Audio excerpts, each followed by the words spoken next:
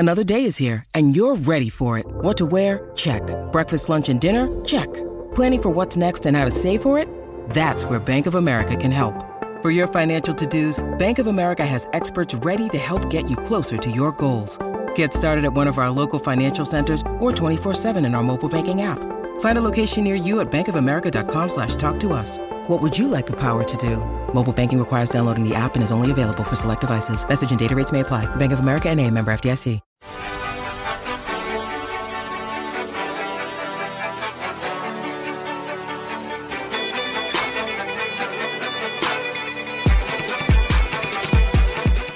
The show goes on. This is the official show on the Fish on First podcast channel with me, Eli Sussman, the founder of Fish on First, covering your Marlins every single day. There's something going on here, and we're bringing it to you unlike anybody else. I am recording the show a little bit earlier than usual, releasing it a little bit earlier than usual in advance of full squad reporting to Marlins camp in Jupiter. It also happens to be on the 1 month anniversary of us unveiling the new version of our site at fishonfirst.com. We put it up on January 19th. That's when we can finish the migration. Now on February 19th, we're finally getting a really good feel for what we want to do here and how we think it could bring Marlins fans incredible value and incredible attention. This episode is going to focus on the 2024 Marlins payroll, always a spicy topic. And speaking of pay, you can support what we do here on Fish on First as a super subscriber. With spring training underway, and with us having people on site for every single day of Marlins camp, thought it was a good idea to put together a Marlins spring training journal where our latest updates are available to the public on this page, fishonfirst.com. But all previous days, exclusive for super subs. If they want to scroll back and see what we saw and understand what we reported throughout camp, to really have your finger on exactly what this team is shaping up to be entering opening day. As little as $4 a month for you to become a super sub. Try to bring you value in as many ways as possible, including through this spring training journal, including through giveaways. Just got confirmation that our January giveaway winner of the Yuri Perez jersey, he received it. And you'll have an opportunity for other super sub exclusive giveaways when you sign up.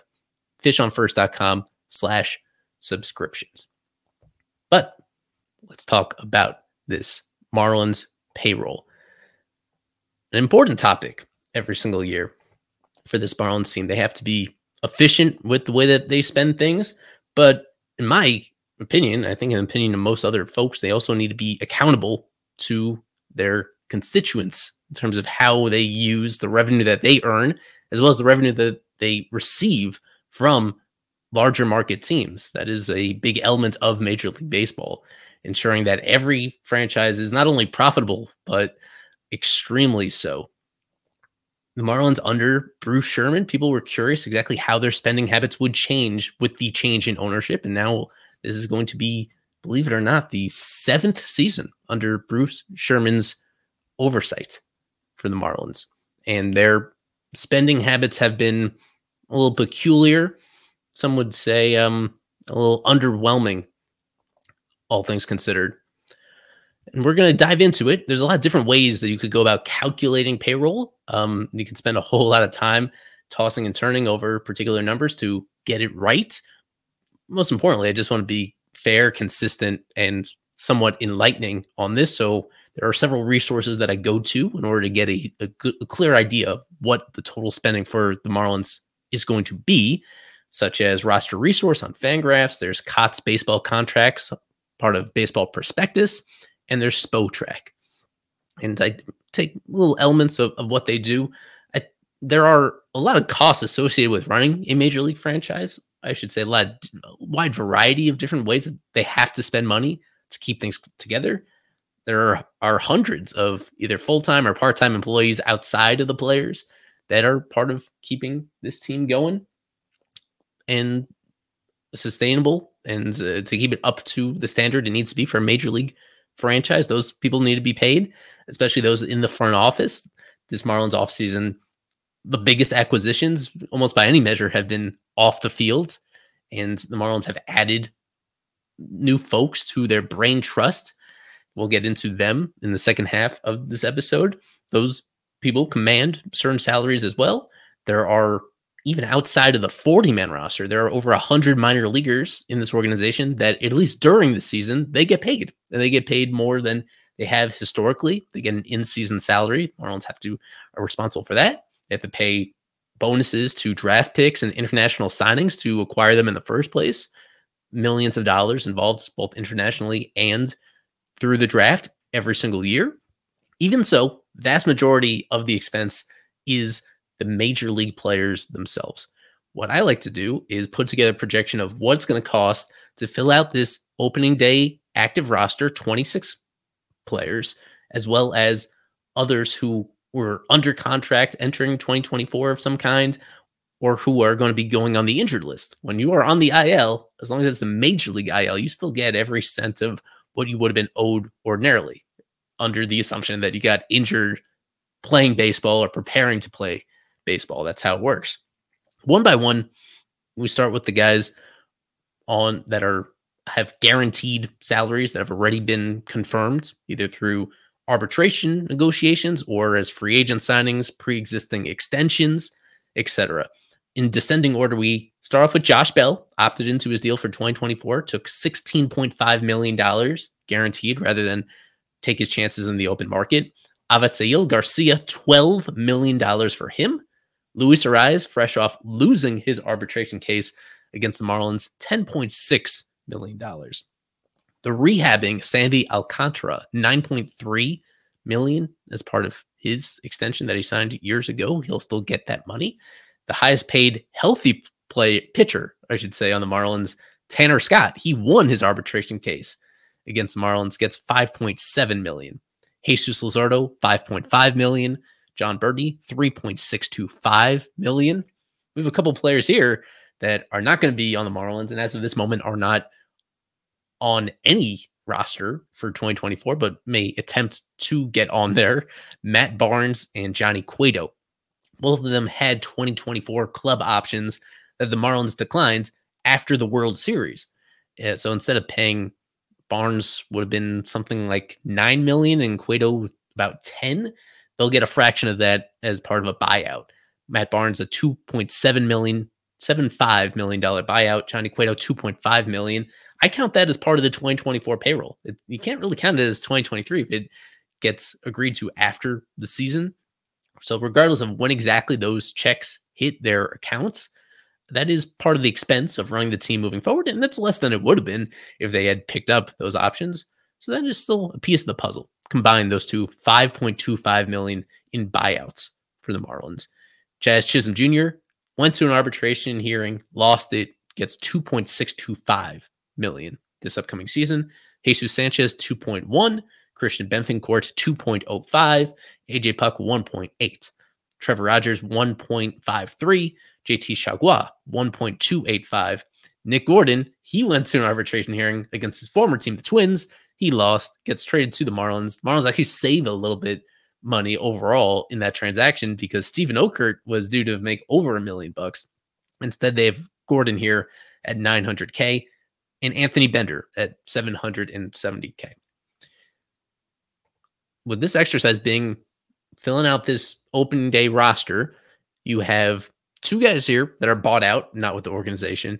You have one who is with the organization in spirit, but is not going to be on the active roster this year, Sandy Alcantara. And that leaves 14 others that are penciled in for opening day roster spots. You could say more than penciled in. They are close to locked in, especially on the bottom half of those names I just mentioned. Most of those guys have minor league options remaining, which means they could be sent down if the Marlins feel in camp that somebody else, frankly, deserves a spot more than they do. If they're being sent down to work on something in particular, like it's a pitcher who's getting stretched out as a starter, I think it's possible that some of those guys get beat out for jobs flat up.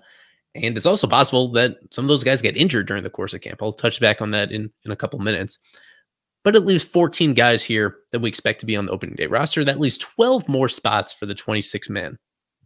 And those players as of this recording, those 12 would all be pre-arbitration eligible players.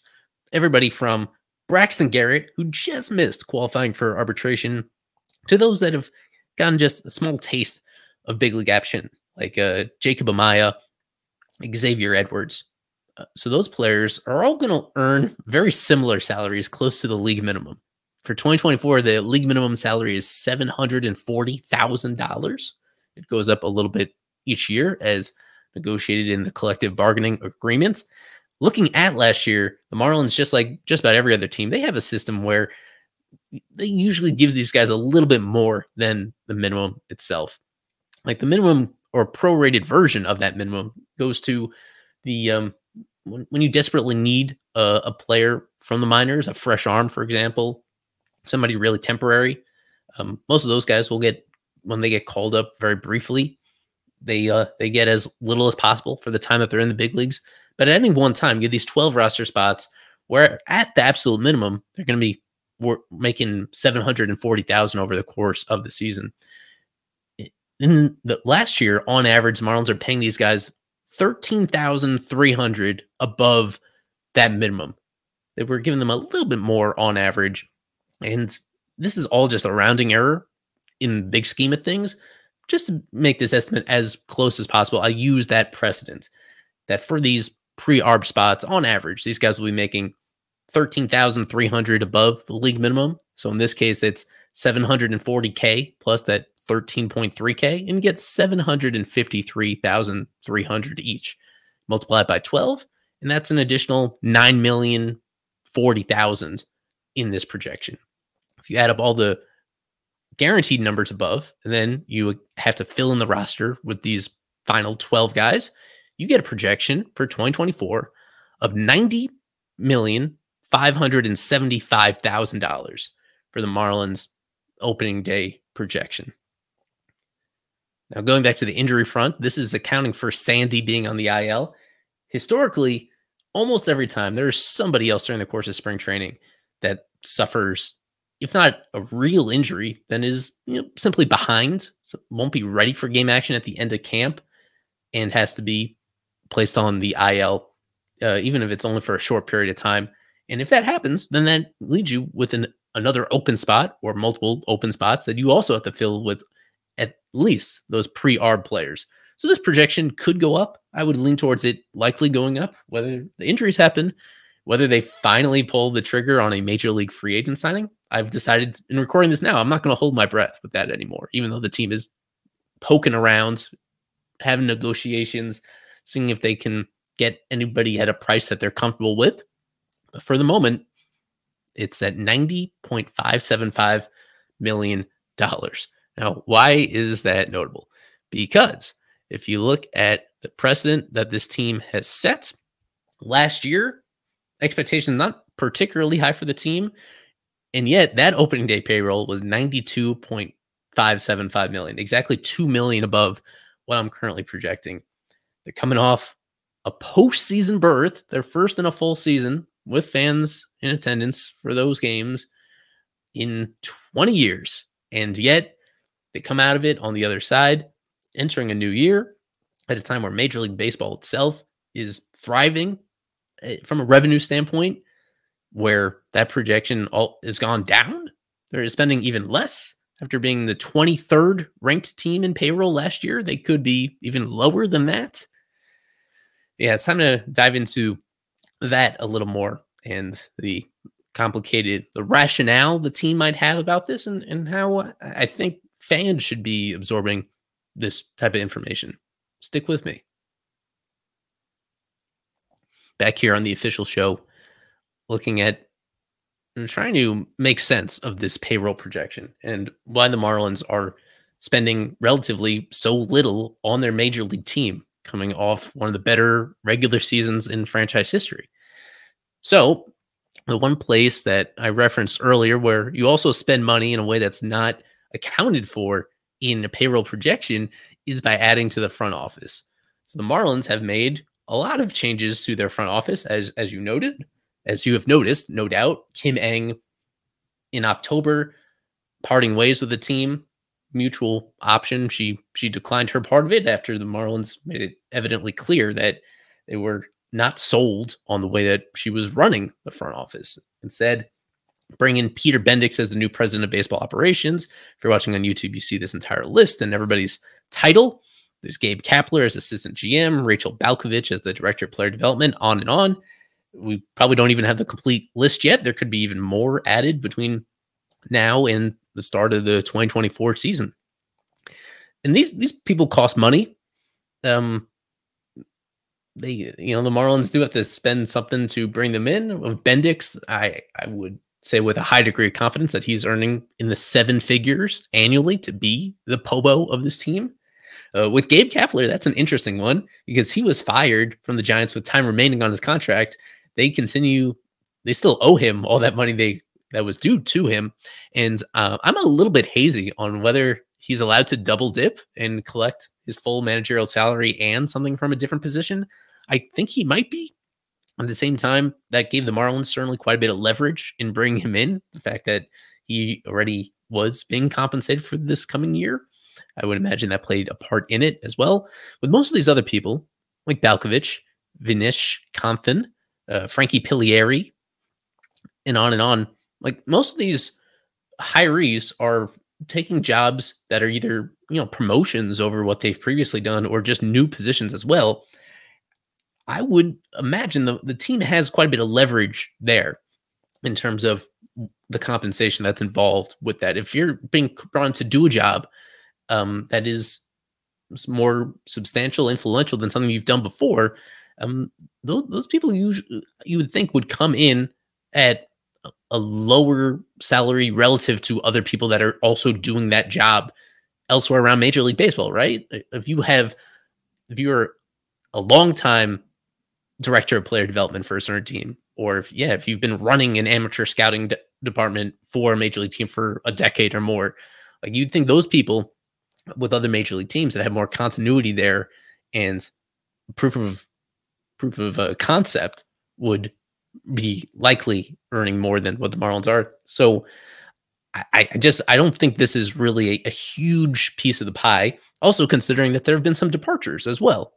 Even the front office has expanded overall, but there have been some other employees that were previously under Kim Eng's purview that left along with her, either by choice or by force, one way or another. When you look at the net expense, all things considered, with the front office changes, it's kind of a rounding error, maybe a little bit more. We'll see exactly what special projects they put together, what other expenses are involved with what they need to do, what they plan to do to transform the player development operation, make it more efficient, how they utilize technology and information to make players better, hopefully in a way that they couldn't under the previous front office. This to me is not really a substantial explanation for this, just because of all the revenue that is coming in for this Marlins team. Aside from the Major League Baseball revenue, you may have noticed, especially if you follow our coverage at Fish on First, they hosted the Caribbean Series at Lone Depot Park this past a few weeks ago. It started on February 1st and went through February 9th.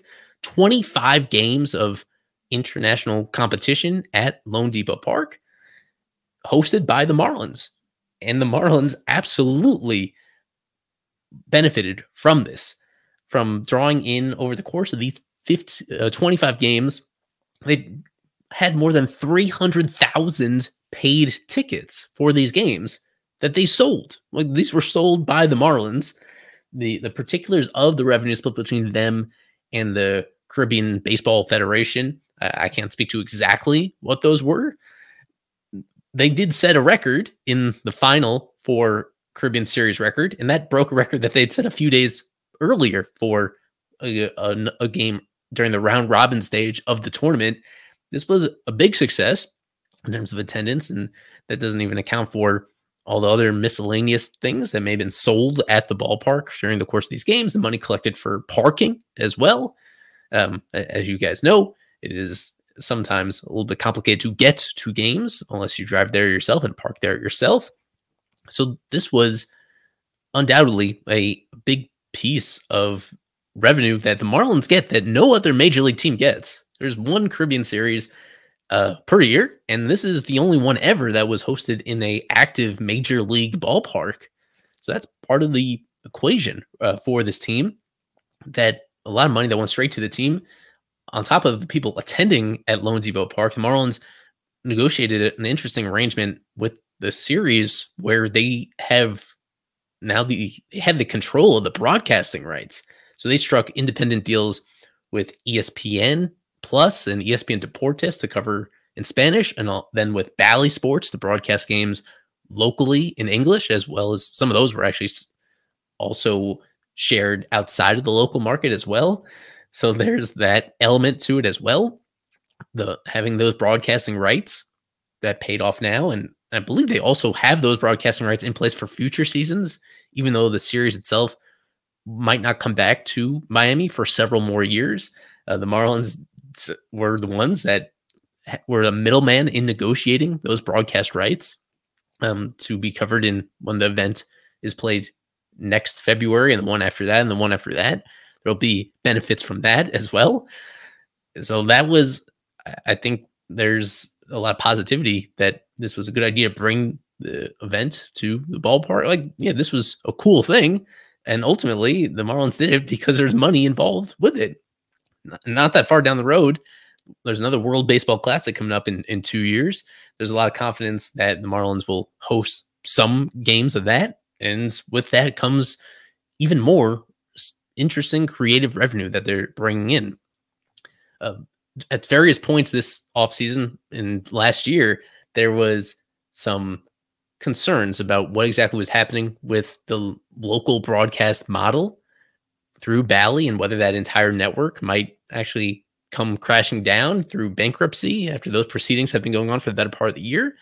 And even though that situation is still kind of fluid, at least for this upcoming season, Marlins are getting everything that they negotiated in terms of local TV rights. We're only a few years into the Marlins striking a new big extension and increase in their local broadcast rights compared to what they had historically owned as well. So that's still coming in pretty well and pretty close to what the Marlins had originally forecasted when Bruce Sherman and company bought the team. That was a huge element, if you remember far back enough, was being able to settle their future local TV situation and get a lot more for it than what was under their previous deal. Previously, they had the lowest local TV revenue in baseball, and now they're still pretty close to the bottom, but not quite all the way at the bottom the way that they used to be. And on top of all this, there's the revenue sharing.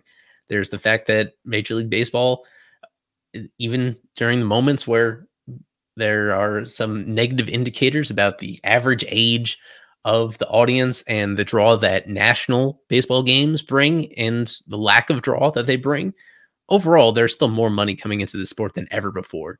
The broadcast deals that they have nationally are extremely lucrative, and it's reflected in the way that players get paid by other teams, not named the Marlins. The fact that there are always new salary records being broken.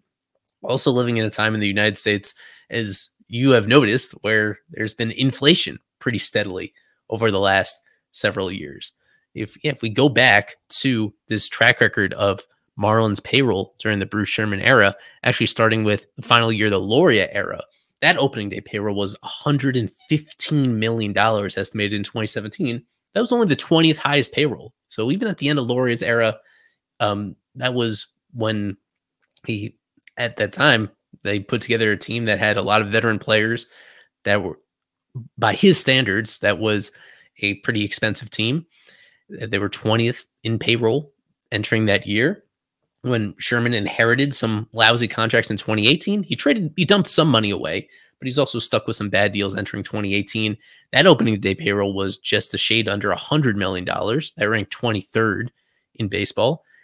And usually this number does go up during the course of the season when we're focusing on opening day payroll, because injuries do pile up, and usually you're just paying more different players over the course of the season than you were originally entering the season due to those injuries.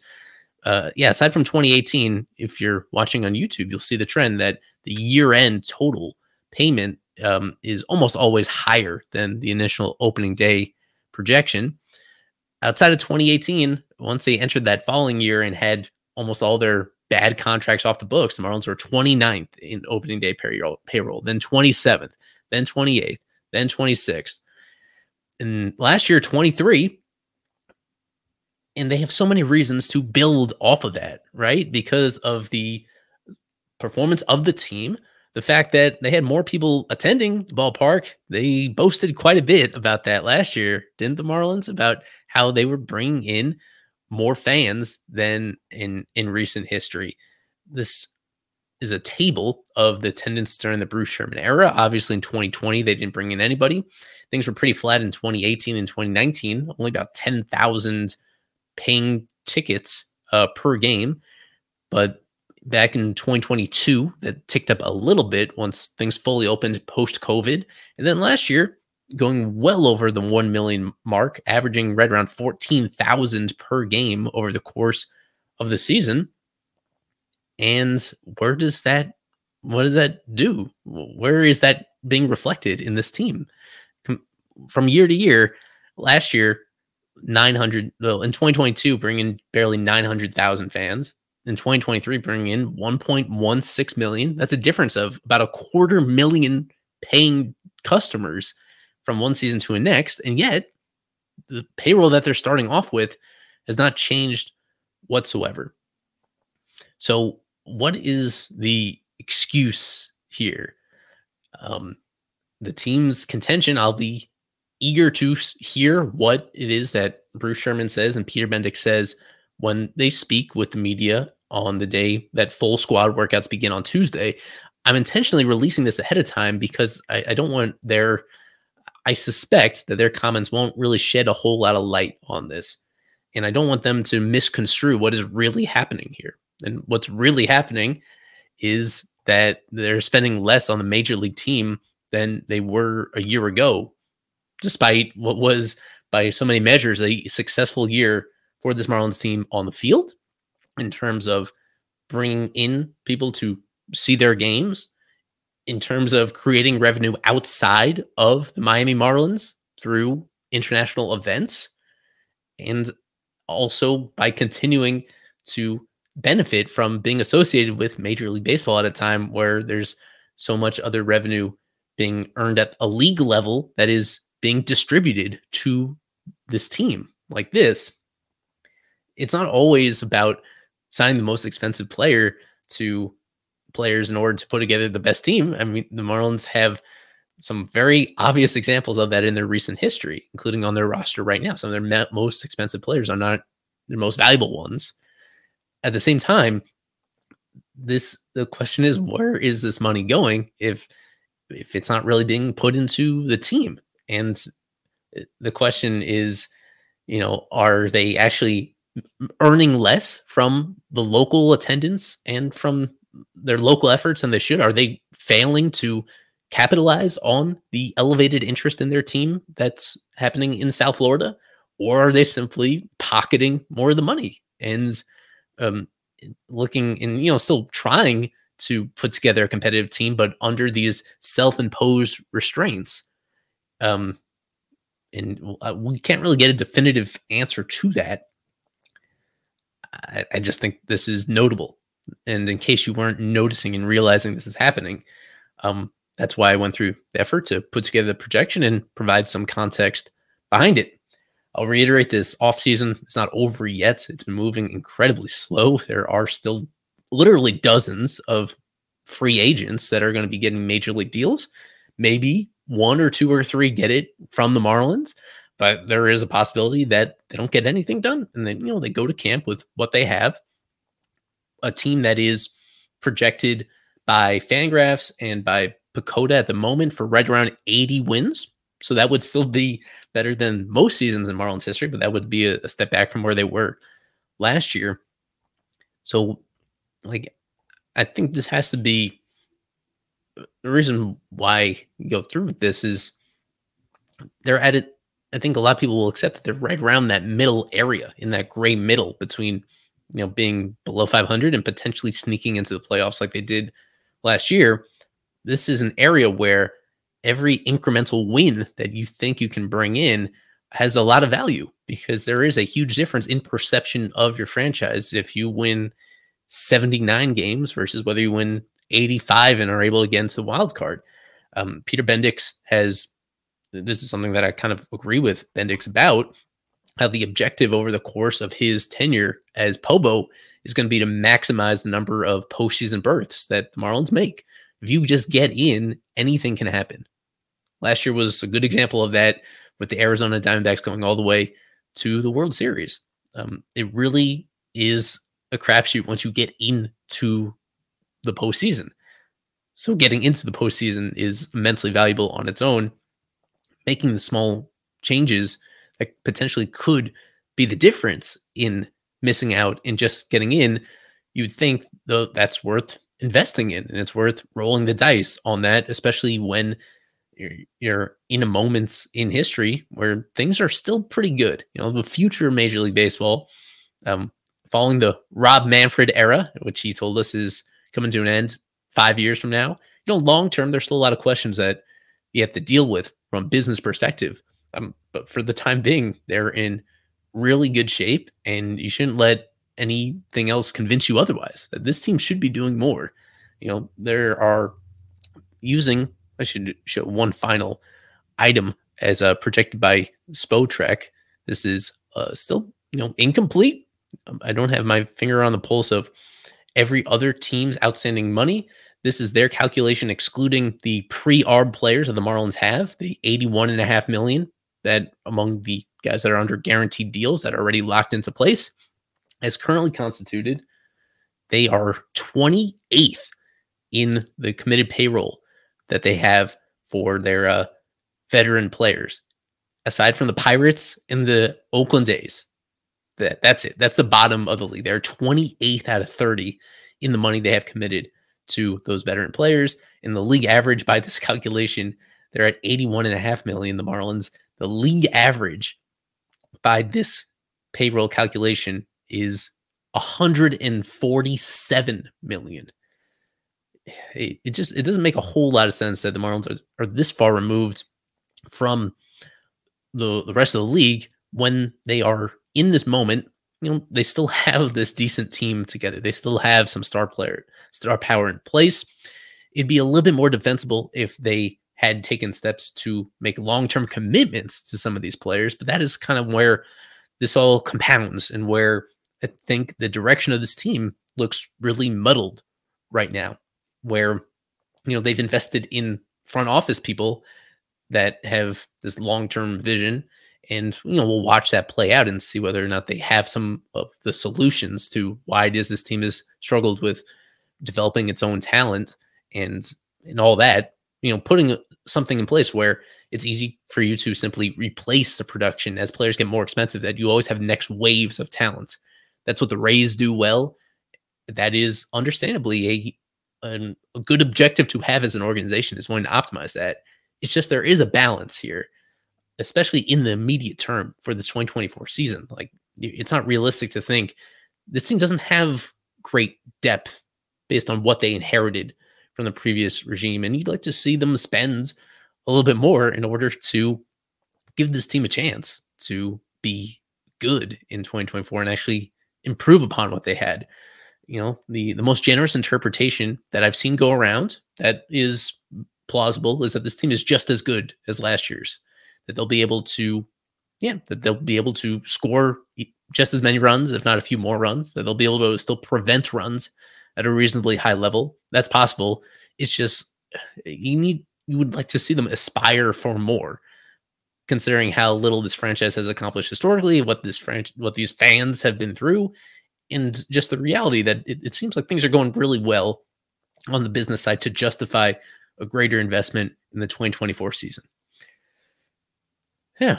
So you can check out these numbers laid out in more detail on our site, fishonfirst.com, and we'll continue to keep you abreast of all these rumors of potential signings that could kind of change the math behind this a little bit. I just think the overall, we have this pretty clear picture coming together about this team. about where they are, and it's really hard to totally see exactly what the vision is, other than being a little bit frugal in the short term and looking out beyond this 2024 season. And it could come back to bite them, is what I'll finish off by saying. That making a few incremental moves and putting more of your resources back into the team, that could be the difference between having a relevant season and having one that is just good enough to keep them in the race all season long and potentially set up for a surprisingly fun October run. So I've been Eli Sussman, Fish on First, the official show coming at you mostly on Tuesday mornings throughout the entire year with myself, staffers, special guests, etc. We appreciate the support. Find the pod wherever you get your pods by looking up Fish on First. Ratings and reviews, greatly appreciated. If you're watching on YouTube, leave a like on this, share it around, and we'll be back for more. By the time this next episode goes out, there'll be actual spring training games to cover and react to and overreact to. So I absolutely can't wait. This is when it really gets fun. Thanks for sticking around through what's been kind of a dud of a off season in terms of content. This is where the fun begins, and I am really curious to see exactly how it goes for this team. Go Fish.